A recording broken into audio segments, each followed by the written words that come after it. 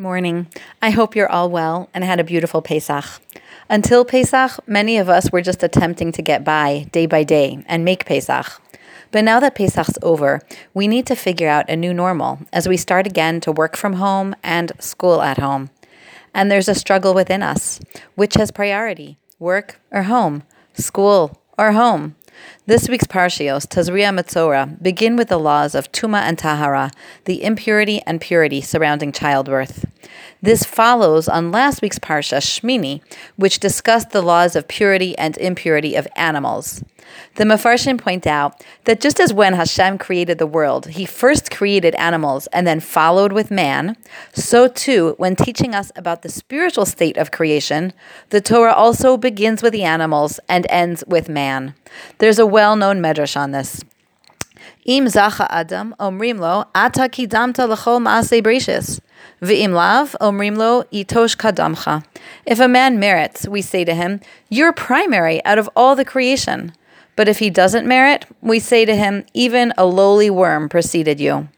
There are two ways of looking at people. We are either the pinnacle, the apex of creation, or just the stragglers. The Ksav Sofer says that in one way, mankind is clearly inferior to animals. Animals have food easily available to them. They forage in their local fields and forests, and they don't need any clothing or furnishings. Whereas people have to work hard to procure and prepare food, clothing, and housing. But in another way, says the Ksav Sofer, people are elevated and distinguished beyond all animals because we have a purpose and goal in life, which is to serve Hashem and engage in His Torah. And this purpose gives us greatness, grandeur, and importance. That's why the Medrash says, if a person zacha, meaning fulfills his purpose faithfully and strives to reach his potential, we say you are the pinnacle of creation. But if a person lo zacha, doesn't act upon the responsibilities inherent in being a human, then truly all other animals are better than he, because no other creature has to work nearly as hard as he does for his basic physical needs. So we say, even a worm is ahead of you. This beautiful Ksav Sofer reminds us that when we have our priorities straight, we soar to the greatest heights. But when we confuse or abandon our priorities, we sink and struggle. And this, I believe, is speaking straight to us mothers who have children restarting school at home this week, and those of us who are balancing work at home. How do we know which is the priority? I read a beautiful article by Gordon Neufeld before Shabbos entitled, When Bringing School Home, Don't Sacrifice the Home. He points out that a child's deepest needs, way before his need for education, is the need for relationships with parents and a home where he feels safe and loved and at rest. Once that's a given, then a child can learn and thrive educationally. But if schooling at home threatens the child's relationship with home, we have to know that home comes first. I'm going to quote his second to last paragraph. Back to the pandemic at hand.